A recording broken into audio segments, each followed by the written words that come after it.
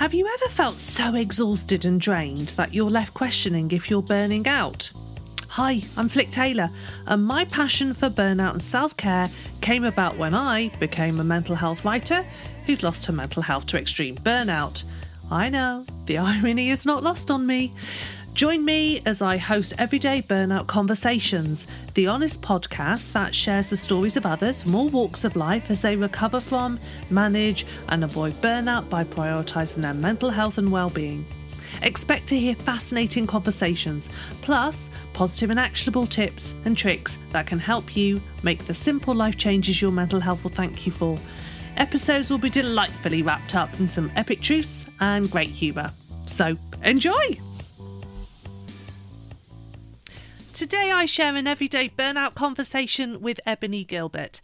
Ebony lives and works as a doula in East London, and her acclaimed new poetry collection, The Skin I'm In, has just been published by Blood Moon Poetry Press. Ebony's poetry never fails to impact. This Skin I'm In is a book that ultimately leads me to reach for tissues as her words both achingly resonate and always tap deep into your soul. As a teen, Ebony was spotted by a top London model agency and went on to work as a glamour model and then actress, appearing in a number of films. While Ebony appeared to have an amazing career, she was also battling an addiction to drugs and alcohol. Following rehab, she met her partner and became a mum. Weeks after the birth, Ebony discovered that her son was blind, and he has since had multiple diagnoses, including learning disabilities and autism. Through her beautiful and searingly honest poetry and Instagram posts, Ebony openly talks about working through difficult and traumatic experiences. She shares her journey into self-compassion and her experience of being a special needs mum to the scrumptious 6-year-old George. It was an absolute privilege to have Ebony read her poetry in this episode, including a new poem she'd only recently written the previous weekend. Ebony encouraged me to read my favourite poem, Too Much, but be prepared as my voice goes a little bit wobbly and I have a few tears at the end, as I can just never seem to get through this awe-inspiring poem without it piercing my heart. In this episode, Ebony talks about her experience with chronic fatigue syndrome. She shares so much wisdom of her journey from rehab and recovery to self-compassion, and she talks about prioritising space and time for her writing, as well as dedicating guilt-free rest time from being a busy working mum. I love this chat with Ebony, and I truly appreciated her gentle nudge to read her poem, along with the space she held for me and the emotion it evoked. So, without further ado, get ready to enjoy this everyday burnout conversation with the lovely Ebony Gilbert. Well, Ebony, I have to say, you are an absolute gift to the world. You really are. I'm in awe of your beautiful poetry.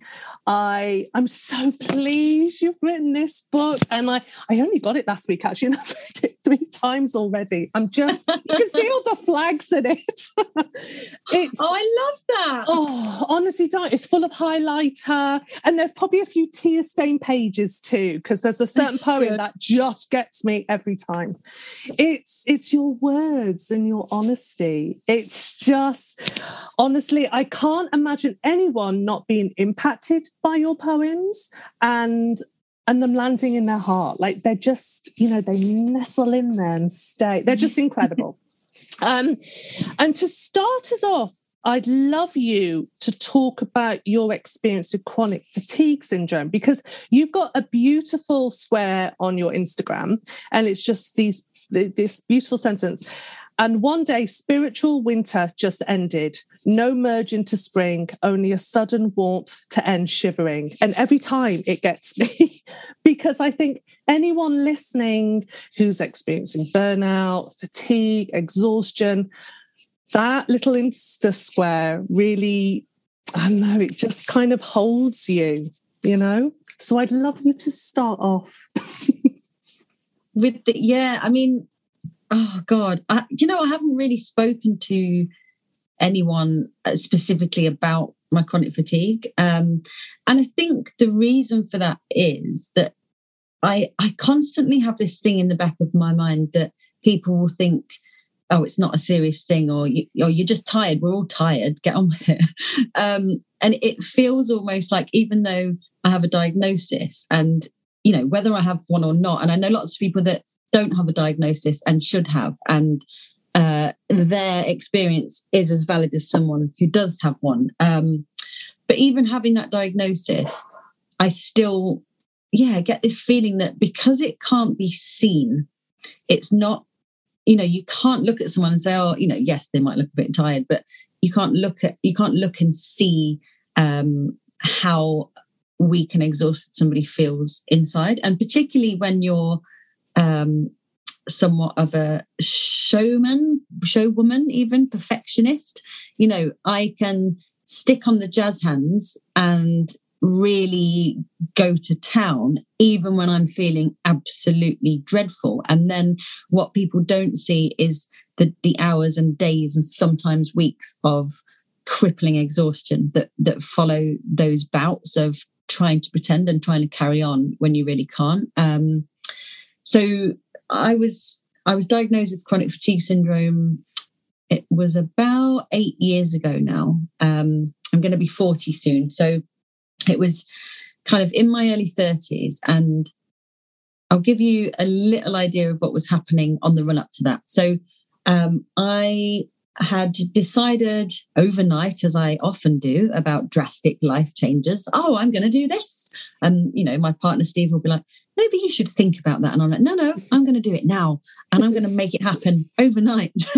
So I got back from doing a really awful, wanky promotional job. I was an actress at the time and I was doing loads of kind of promo work, felt very unfulfilled. And I decided overnight, I'm going to be a midwife, which is quite a big change.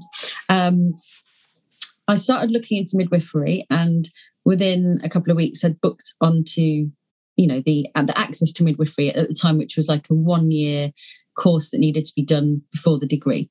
So I started this course. I was also working as an actress. I was working doing promotional work and sales work.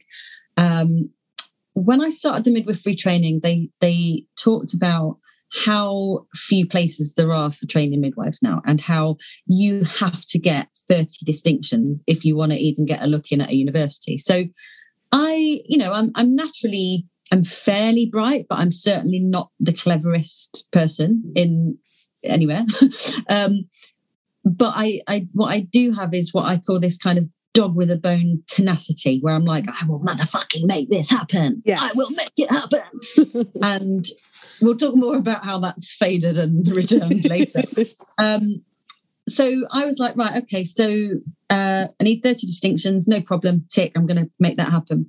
And I will work myself literally almost to death to make that happen. They also said that, you really need some kind of experience in that kind of sector to be taken seriously at the moment. So I then came across doulas, and I didn't know what a doula was at the time. That's now my full-time job, by the way. But I decided, okay, I will also train as a doula at the same time and start attending births. So there I was, attending births, being a mentor doula, working at like the Ideal Home Show exhibition, doing 30 days straight, making sure I was getting every single distinction possible, which I did. I made that happen. And I had this typical me thing of, they said, you can apply to 4 universities. And I kind of made this deal with myself that you're going to get into all of them. And they said, you might get into one if you're lucky. It's very unlikely. No one gets into all 4. And I thought, but you haven't met me yet. And again, it's not because I'm really clever, because I'm just going to work your ass off and make it happen. Yes. Make it happen. Yeah. And so I set about doing that. And while I was going for an interview at King's University, I'd already decided I didn't really want to go there because I thought it's a bit too academic for me, but I just thought, but I want to be able to say, yeah, I got into King's. I got into all of the ones that I applied for. So not in a kind of egotistical way even, but just to say, look, I can do it. I can make anything happen. Amidst all that, so I was working at the Ideal Home Show, kind of doing salesy, promo-y kind of work. I was doing 12-hour days. And it must have been about the third week of doing that, whilst doing all my studying in between, whilst attending births overnight, that I came down with what at the time seemed like a very bad cold and quickly turned into what felt like flu. And I felt suddenly like the plug had been pulled out of me, and I just couldn't. I remember, I used to kind of run everywhere. I was known for my kind of manic energy, and I suddenly realised as I was walking back from Earls Court, I thought I was walking along and I thought, I cannot walk anymore. I need to get a taxi, even though I'm going 5 minutes down the road. And so I was about to say cut a long story short, but we've got time, haven't we? Absolutely, darling. That's what we're here to talk about. So what I thought was the flu and this awful weakness that came over me, it didn't go away. And the flu symptoms went away. So like the cold and the headaches and the cough and all that kind of stuff disappeared, but the weakness didn't. And that led very quickly to me having to drop out of midwifery. So I managed to get 4 places at 4 universities and couldn't go to any of them.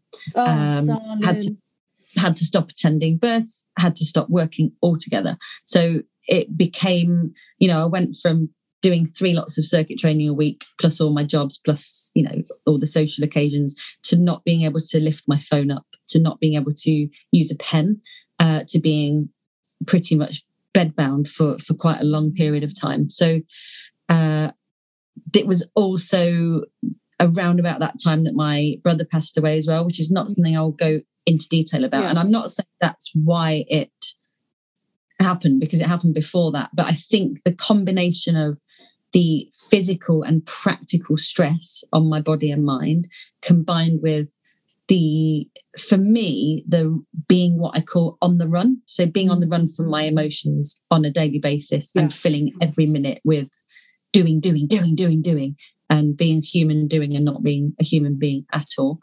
And it just broke me. It absolutely broke me. And it was very frightening. And so much obviously has happened since then, but that was the moment that it happened. And I got a diagnosis fairly quickly, because it was, I think, within about 6 months of it happening. So pretty much a real fast burnout. It seemed to happen almost overnight, but it was years in the making, really.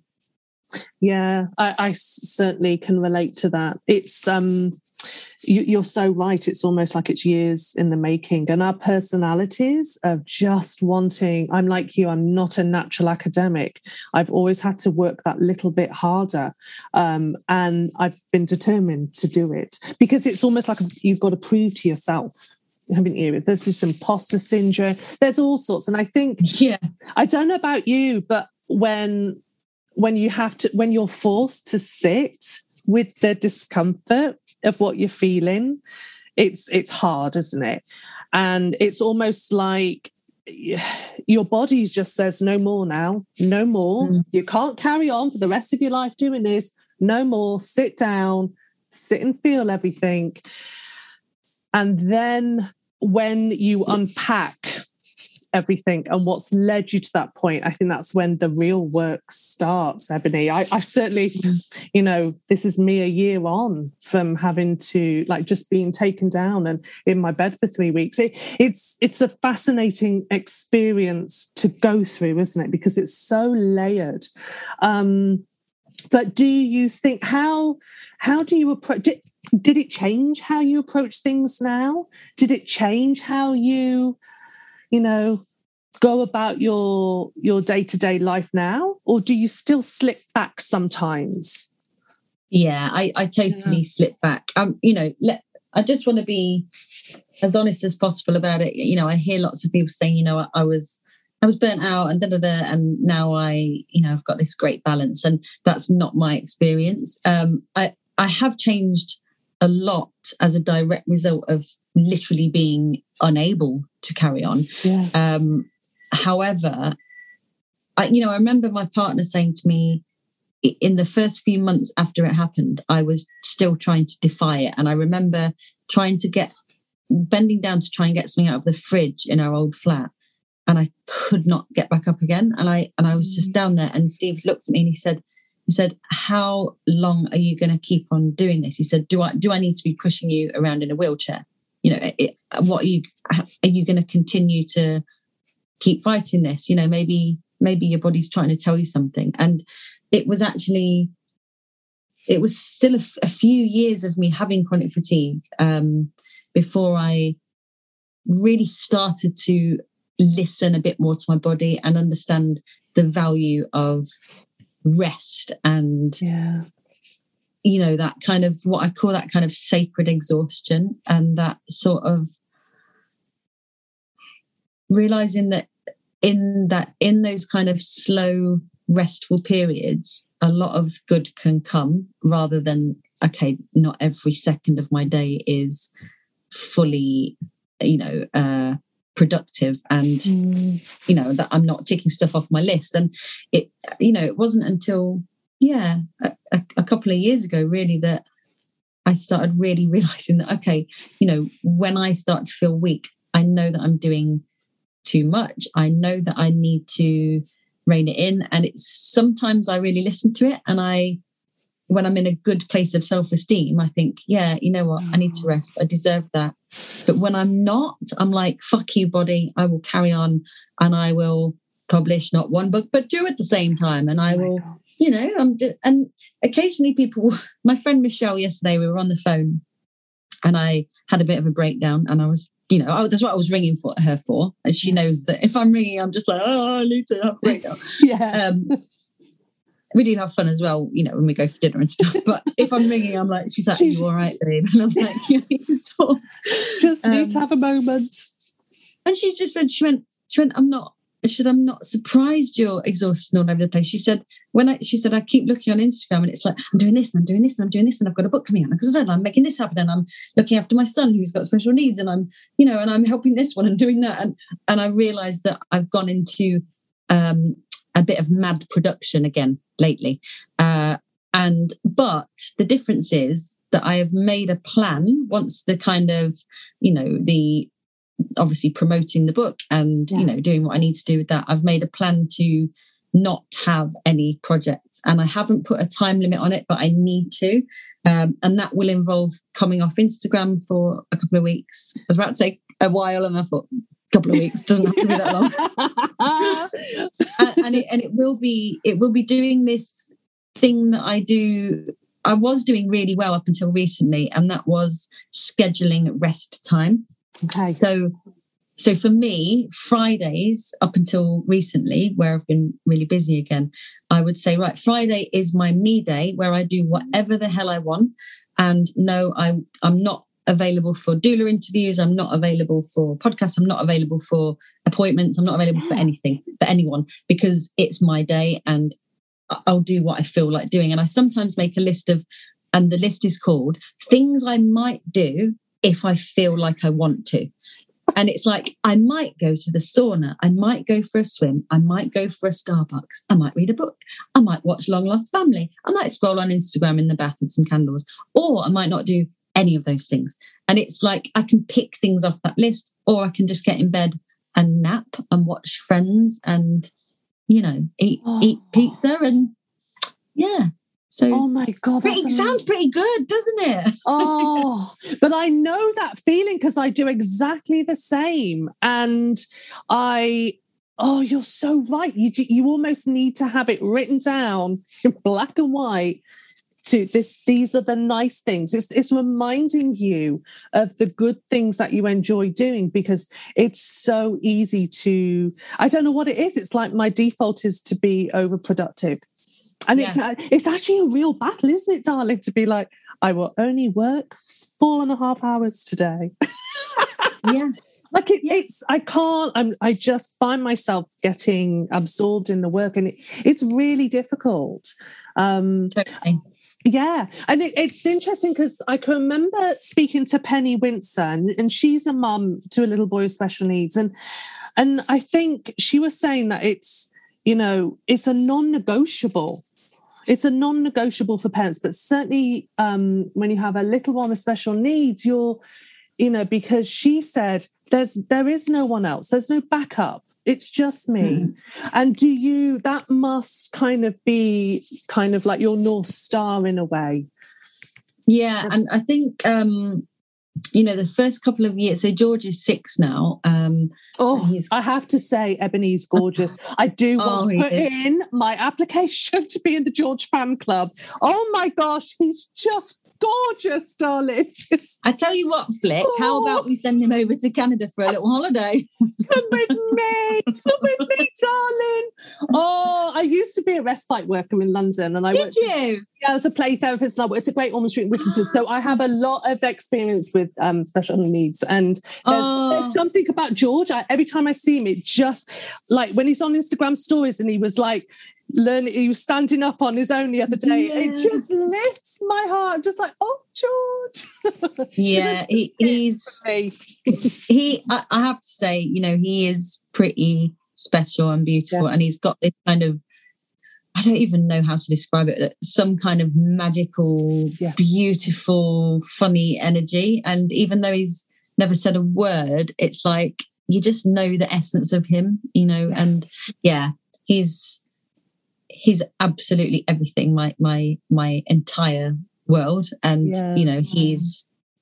anyway, I won't gush on too long about him because I don't know. I could. I love it. George, we love you. We do love you. But I think it's become even more essential to have these planned rest breaks and kind of leisure time. So there's an affirmation that I really like, which is I allow myself ample leisure time without feeling guilty. Ooh.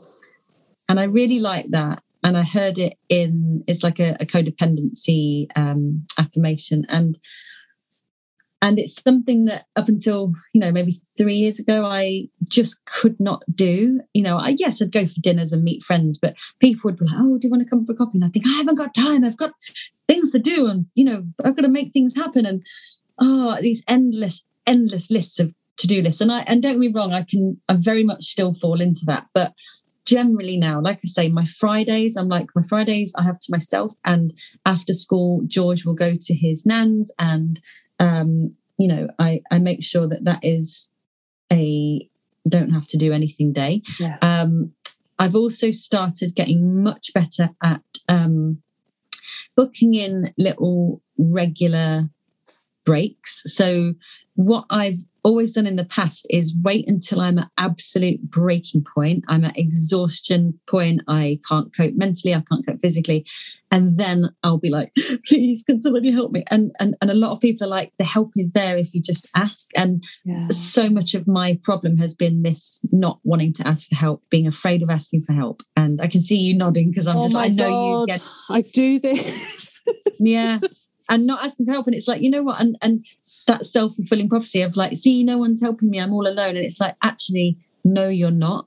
And there is help available. And lots of people, even people who I've never even met on Facebook who follow George's page are like, is there any way I can help? And, I'm always here to talk. And I think, God, these are like really lovely, kind people that I don't even know. And, I've got some wonderful family and friends who, if I ask them, they will come and babysit. And I know not everybody is as lucky as that, and not everyone has family. My family live in Nottingham, and it takes 4 hours to get there. And but what we did was, Steve and we had a weekend away. I think it was last year, sort of when there was the break in the COVID bit, when you could kind of do things again. And we were both like, George had been off school for a long time, and it was a really difficult, stressful time. And we, again, wait until we were broken before we asked for help for the weekend. And what we decided there and then was, let's book these in. As soon as we've been on one break, we book in the dates for the next one. So we're not waiting until we can't cope. We are saying, right, there's going to be another break coming in 3 months. We're going to the Peak District for a weekend, and we're going to have sauna in a log cabin, and we're going to read books, and we're going to have dinner together in the cabin and not go anywhere, and have baths, and it's going to be lovely. So we're actually doing that, not next weekend, the one after. And knowing that you've got that booked in and something to look forward to, and knowing that there's a break coming is really helpful. And you know, I went on a writer's retreat in Snowdonia last week. It was absolutely gorgeous. So it was with Mothers Who Write, and I never would have booked that for myself a couple of years ago. I'd be like, oh no, I can't do that. I can't just go off and do that. That's far too luxurious and privileged. And you know, I can't leave Steve. How's he going to cope? And what we did was, I said to Steve, why don't we, for the 4 nights I'm away, we can, you know, maybe pay the childminder to come for a couple of hours and help with like dinner and bath time and stuff, because you will have been at work all day. Maybe we can ask your mum for a night to help. And it was doable. And yes, he was very tired when I got back, but then I took over for the weekend and he relaxed. And I would say on the whole, I've got a lot better at it. I still wobble. And the only reason I wobble is because when I'm trying to get away from feelings that I don't like, which is all of the ones that are not joy and happiness, what I do is I fill up my busyness. I'm like, oh, I'm going to write another book, or let's move house, or let's have another baby, or like, what's the next project? Because it keeps my mind so occupied that I don't have to feel. But that doesn't work anymore. It works for a very short period of time. And then my body actually, much as I've slagged it off and said, why isn't my stupid body working? And I can't do what I want to do in my brain, in my mind rather, occasionally when I'm in a good space, I'll be like, my body is so intelligent. It's just saying, hello, I'm really, really tired. Could you just slow down a bit? And I'm like, oh yeah, you don't have to be on this hamster wheel. You don't have to do that. You can step off. It's okay. Oh, honestly, you're so right, Ebony. You're so right. It's funny because I know you do tapping as well, and I talked to Sarah Tobin a while back, and it's interesting because that busyness. I chatted to a brilliant coach, Deb Edwards, and she was saying how it's a safety strategy. From, you know, for all these years, I mean, Christ, I've got 44 years of these bloody deep ingrained patterns, but it's been a safety strategy. And I think, you know, when Sarah taught me that tapping routine of telling you are safe, like it had such power for me.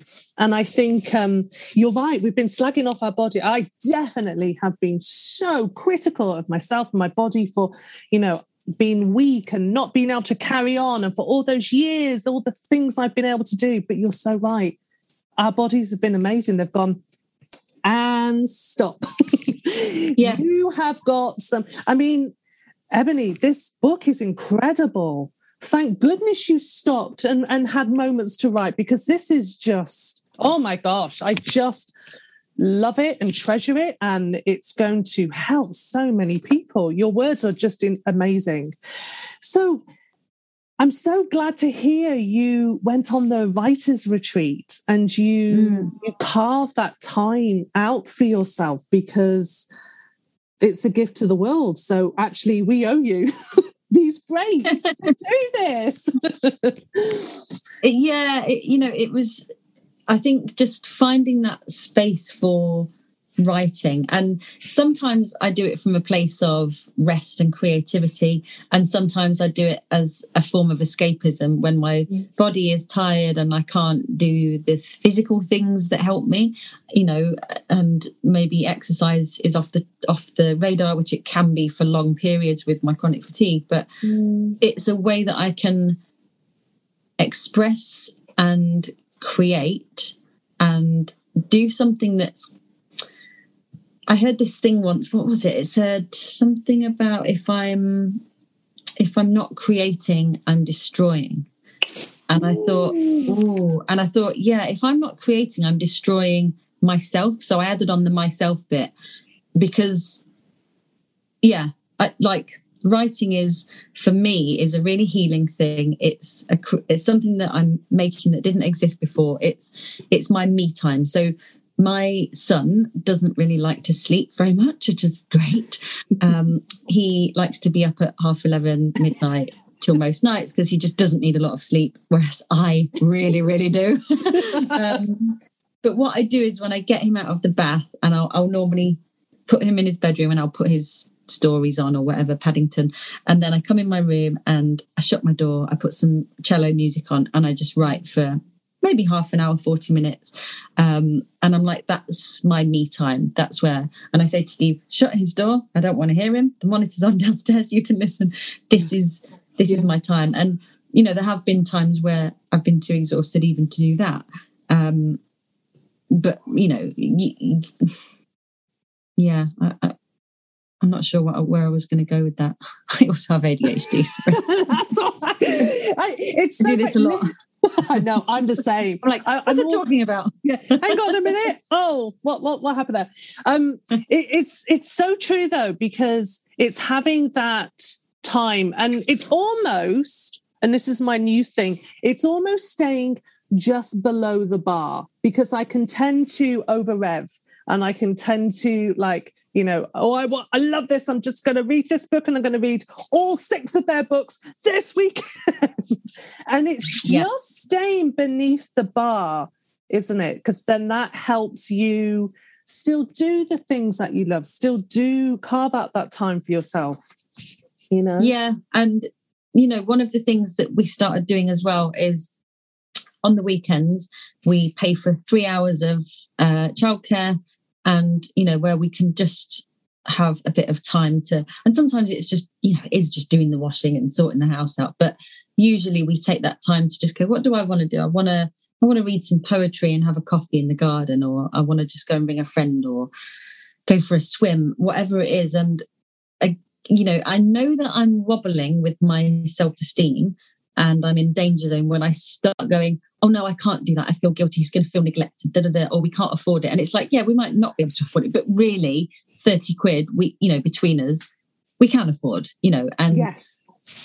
And it's worth it, and it's money well spent. And when I start thinking, no, maybe I'll cancel that and I'll just do it all myself, then I'm not in a good place. And when I start booking things in on Fridays, I'm like, that's not good. Friday is my day. You know. Yes, exactly. And it's making it non-negotiable, isn't it? Yeah. Really protecting yourself, which is counteractive to what we're used to doing. Because I guess to land us on that square of being exhausted, we're not looking after ourselves. In fact, we're the opposite. We're really mean. We're that tyrant boss to ourselves. So it's kind of creating those new patterns of behaviour and habits, I guess. Yeah. Not easy to do. Not easy at all. But actually, once you get into the flow of it, you start to enjoy the rest and leisure time and think, oh my God, why have I been like driving myself like this for so long? For what? For what? So that I can say to people, oh, I've got this. No one loves you for that. No one, you know, if I died tomorrow, no one would say she got 30 distinctions and she got accepted to King's. No one gives a fuck.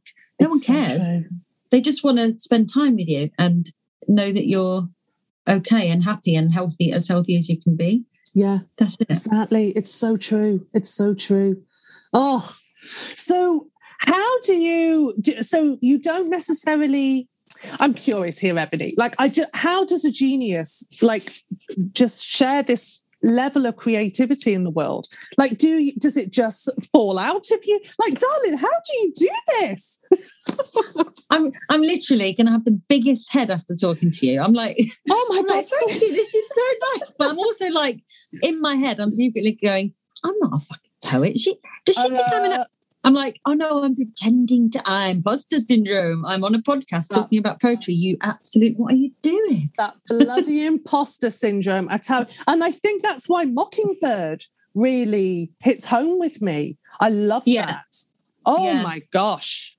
So good. Mockingbird is it's a really long poem in the book. It's a really long one, and it's a conversation between myself and the voice of shame in my head, and who I call the Mockingbird, who as I'm writing a poem is on my shoulder going, this is shit, no one's ever going to read this. What kind of title is this skin I'm in? And I'm like, but I really want to write a book. And the voice is like, but no one's ever going to read it. Like, you're ridiculous. Like, who do you think you are? And so it's this conversation between us, and not to spoil it, but at the end, I politely tell her to fuck off. I love it. And I write the book anyway. So you're like, do one. It's like, do one, Shane. Yeah, it's so good. But I just feel anyone who's experienced imposter syndrome will, I don't know, I defy you not to have a tear when you're reading it, because I certainly did. Yeah. It's incredible. But I'm just like, do you just kind of go into a zone? Does it just kind of, is it when you're doing something you're like, oh, and words come to you and you start to jot them down on bits of receipts and stuff? Like, how does this all happen for you, Ebony? So when I was writing this book, I had a period of a few months where they literally were falling out of me. And I thought I'd kind of maybe write something at 1 o'clock in the morning, which is often the way in my phone. And then the next day I'd come across it and think, I don't remember writing that. I'm like, who wrote that? And sometimes I'm like, I think that's really rubbish. And other times I'm like, oh, I think that's quite good. And I'm like, did I write that? I can't remember. Like, it doesn't sound like I did, but I did. So sometimes it is that process of them falling out. And I think that's when it's a really cathartic process, is where you're in that state of flow and it just all comes together and you're like, yeah. And it's really hard for me to write poetry when I'm not in that state. But I've really learned this kind of, to quote my partner, Steve, I've learned this kind of wholesome discipline lately of writing anyway, even if I feel stuck, even if I feel like my writing's shit, even if I'm like, I've got nothing to write about, I'm like, just write something anyway. And sometimes it works out really well and sometimes it doesn't. But quite often it will be, like, I remember I was going to get a Frappuccino, as I always am, because I'm addicted to Frappuccino. So I have to have one every day, otherwise I'll die or something. I don't know. But quite often I'd be kind of walking down there and there's loads of graffiti where I live in Bethnal Green, and I'd be kind of looking at the graffiti and dashing to Starbucks, and I just had this thing in my head of, I remember the word mockingbird coming into my head, and I thought, oh, the mockingbird has stolen my words. And I was like, yeah, it's this mocking bird, literally, not to be vulgar and use that language, but some bird, some mocking bitch bird in my head who's just slagging me off. And I'm just like, would you please just fuck off? Just fuck off. Yeah. And then so I'd write down the word mockingbird in my phone, and then it might be 6 months later I'd come back to it and go, oh, that fits in really nicely with that. And I wrote a poem on the retreat last week called Mother Horse, and it's just a short poem, and I was having a session of craniosacral therapy, which is something that really helps me with my chronic fatigue, along with sort of acupuncture and other body work. But I was having the cranio session, and just as I opened my eyes, I just had this thing that came into my head, which was Mother Horse. And I thought, I don't know what that means, but I'll write it down. And then it became this poem about, maybe I'll read it to you. Oh, I'd love that, darling. Please. Hold on a minute. Oh, look at us. We're in for a treat. Yeah. I don't know. Maybe it's shine. I'm not sure. I don't think so. Just having a little scroll to find it. Bear with me a second. So here we go. Mother Horse. Such a privilege. Thanks. So it's at the moment just a little paper thing. It's not quite finished. Yeah. So Mother Horse, gallop with your belly full of me into the moonless night, beneath pregnant clouds and abandoned stars. Deliver me to the blacksmith. Nail scallops of iron to my foal slippers. Braid my hair. Here is my suckling prayer. Make me yours. Know me, Mother Horse. Oh my God. See, you know what? You're the only guest that I've had to get tissue. And I told you, like, I'm not even glamorous. I've got toilet roll. Because I was like, I've got roll. I've got bug roll. I'm like, oh my God, I know at some point I'm going to have a moment. Oh my God. See, your words. Oh, Ebony. Incredible, darling. That one's quite different to the poems in this skin I'm in. I think those ones are a bit more what I would call my kind of street style, more of a kind of, not commercial, but imagine graffiti. Yeah. The poems in this skin I'm in my mind look like graffiti, hence the cover. Whereas the new stuff that I'm writing looks perhaps more kind of natural and earthy and simple and pared back. So the next collection will be very different. It's a much deeper and more abstract collection. So this one was all about. This one was, you know what the poems are about. It's pretty straightforward and it's pretty. What's the word? So, yeah, I guess they're quite raw and punchy, but also vulnerable, I suppose. And they're very much all about, trauma and my body and my mind and dissociation. Whereas a lot of the new stuff is really kind of wildly different. I'm almost like, okay, I've closed that one. I've done that now. I feel like I've woven all those bits of me together in this book, and now I'm ready to move on to the next chapter, which is more along the lines of kind of motherhood and the natural world. Yeah, and that must have been hard to do, Ebony, to go through, because a lot of us tend to have past experiences that, bloody got that shame post-it note that we stuck on all those years ago and undeservedly. How do you go back and look at those experiences? Because so many have just like shut the door and go, oh, I'll forget that one. That's so brave. I think, in this skin I'm in, there are very definite ages that I'm going back to. So, there's one in there about being 14, and it says in there 14 was the worst. And, there's one in there called Chalkmark about when I was 17 and I moved to London. And it was very much parts that had really been dissociated, and I'd kind of turned my back on, like, I don't want anyone to know about those parts of me. And I want, including myself, I want to forget that they existed. And it's like, that's me that I'm talking about. That same me I still carry within my body. It's not some separate person. They're all me. And writing the poems, even though it was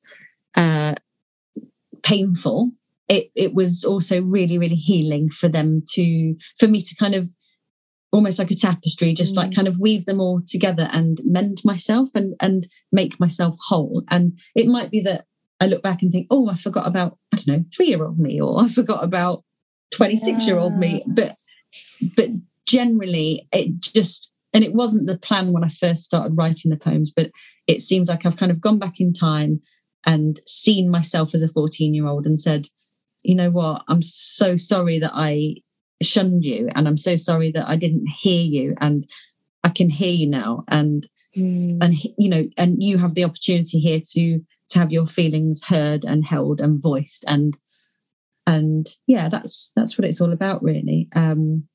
Like Chalkmark, I know you said, hold on a sec, I'm just having a look through the book.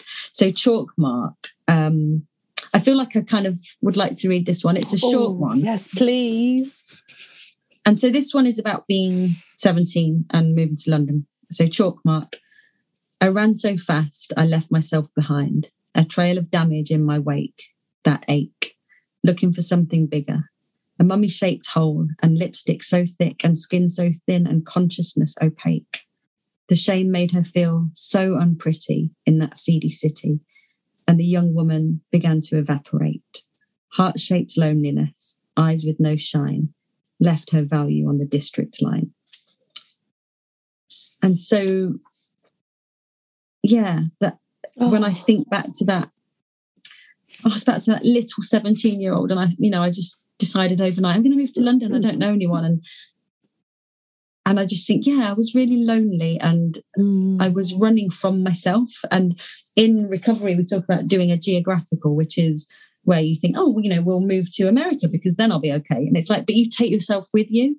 Yes. You take yourself with you wherever you go. You cannot get away from yourself. You can try, and I've certainly tried, and it can work for periods of time, with this frantic busyness that leads to burnout, or whether it's addiction or, whatever that is, dissociating or overeating and overspending and whatever that is, we can try and run. But at some point, your mind and body will just be begging you, screaming at you, please hear me. Yes. Please pay attention. Exactly. And so what would you say, like, to someone like I did when I, was reading your book, and oh my gosh, so many of them were landing in my heart, or, brought a tear to my eye. What would you say to someone reading your poems who needs that almost that hope, like you've come through to the other side? Like, how would you encourage them to, like, come through to the other side? Because we've both been there at days. It's so dark, it's so cold. You're like, I don't even know where the door is to go to the other side. What would you say to someone? You know what? I think knowing what kind of person I am, and I hate people telling me what to do. Okay. I have a small problem with authority. I'm like, if you tell me what to do, I'm probably going to do the opposite. So what I think of, and this is not my term, this is a term from recovery, is attraction rather than promotion. So rather than saying to someone, you really should, and I do fall into this because I'm a good codependent and I'm a fixer and a helper. What I want to say to someone is, please go to a meeting, please start therapy, you need to do this, you need to do that. But I try not to do that. And I try and say, this is what I did. I really struggled with alcohol. I really struggled with food. And I went to meetings and I did therapy, and that's really helped me. And hopefully people see that as, you're kind of displaying evidence within your life, who you are, how you operate, what your life looks like. Rather than telling them that they should do something. So I'll give you an example. Every year I used to put something on my Facebook, which was like, I'd put 10 years sober, and then the next year, 11 years sober, 12 years sober, 30, and I'll be 15 soon. And somebody contacted me, obviously I won't say who because it's anonymous, but who I hadn't seen for many, many years. And she said, I always see that every year, I see your thing. And I thought, oh, I know I need that, but I'm not ready, she said. And then I'd see it again the next year. She said, I'm ready now. And she's been sober for a couple of years now. And and I'm, and I'm just like, like it's a ripple effect, and and, I think, again, when, I came into recovery, then a really good friend of mine came in, and then her really good friend came in, and then her partner started doing therapy. And it's like, we're just kind of, not on purpose modeling behavior, but I suppose just saying to people, this is what I did and it worked for me. I'm here to answer any questions. I'm happy to talk to you about it. Yes, absolutely. Yeah, it's the greatest inspiration, isn't it, to see someone else do their journey. We're all so individual. We'll all have our own path, but it's so inspiring to see someone make. And also just to take the pressure off, like, in the intro to this skin I'm in, I talk about people who have gone through, whether it's trauma or grief or whatever they're going through.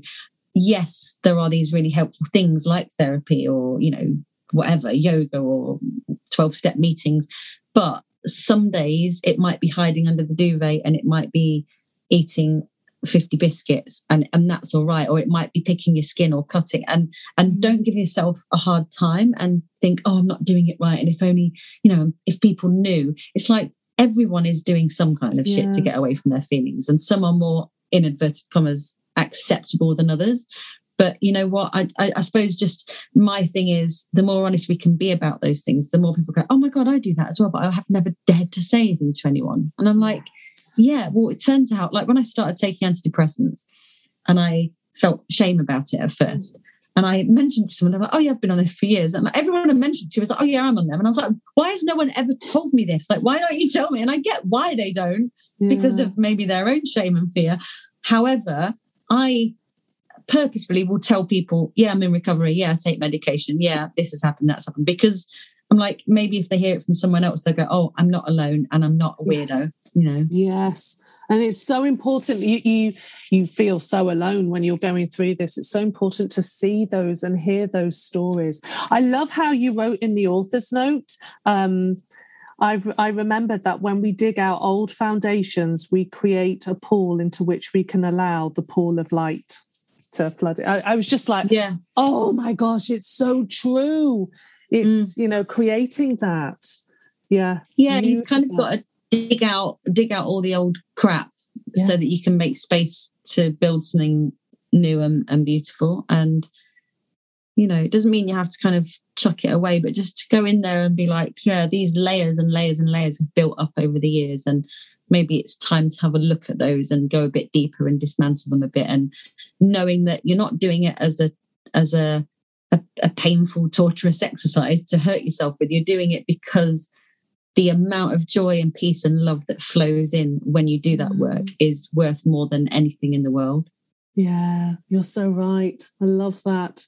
Oh, Ebony, before we go, could you read Too Much for me? It's my favourite poem in the book. And I thought, I really want, the listeners to hear this. And I can't read it aloud because I cry every time. So I would love you. I can read it, but would you like to read it? I think my voice might go funny. Okay, I'll have a go. But that's okay. Yeah. That's okay. That's the point, isn't it? If you don't have to put on a show here, Flick. Oh, darling. Ebony, thank you. You're giving me permission.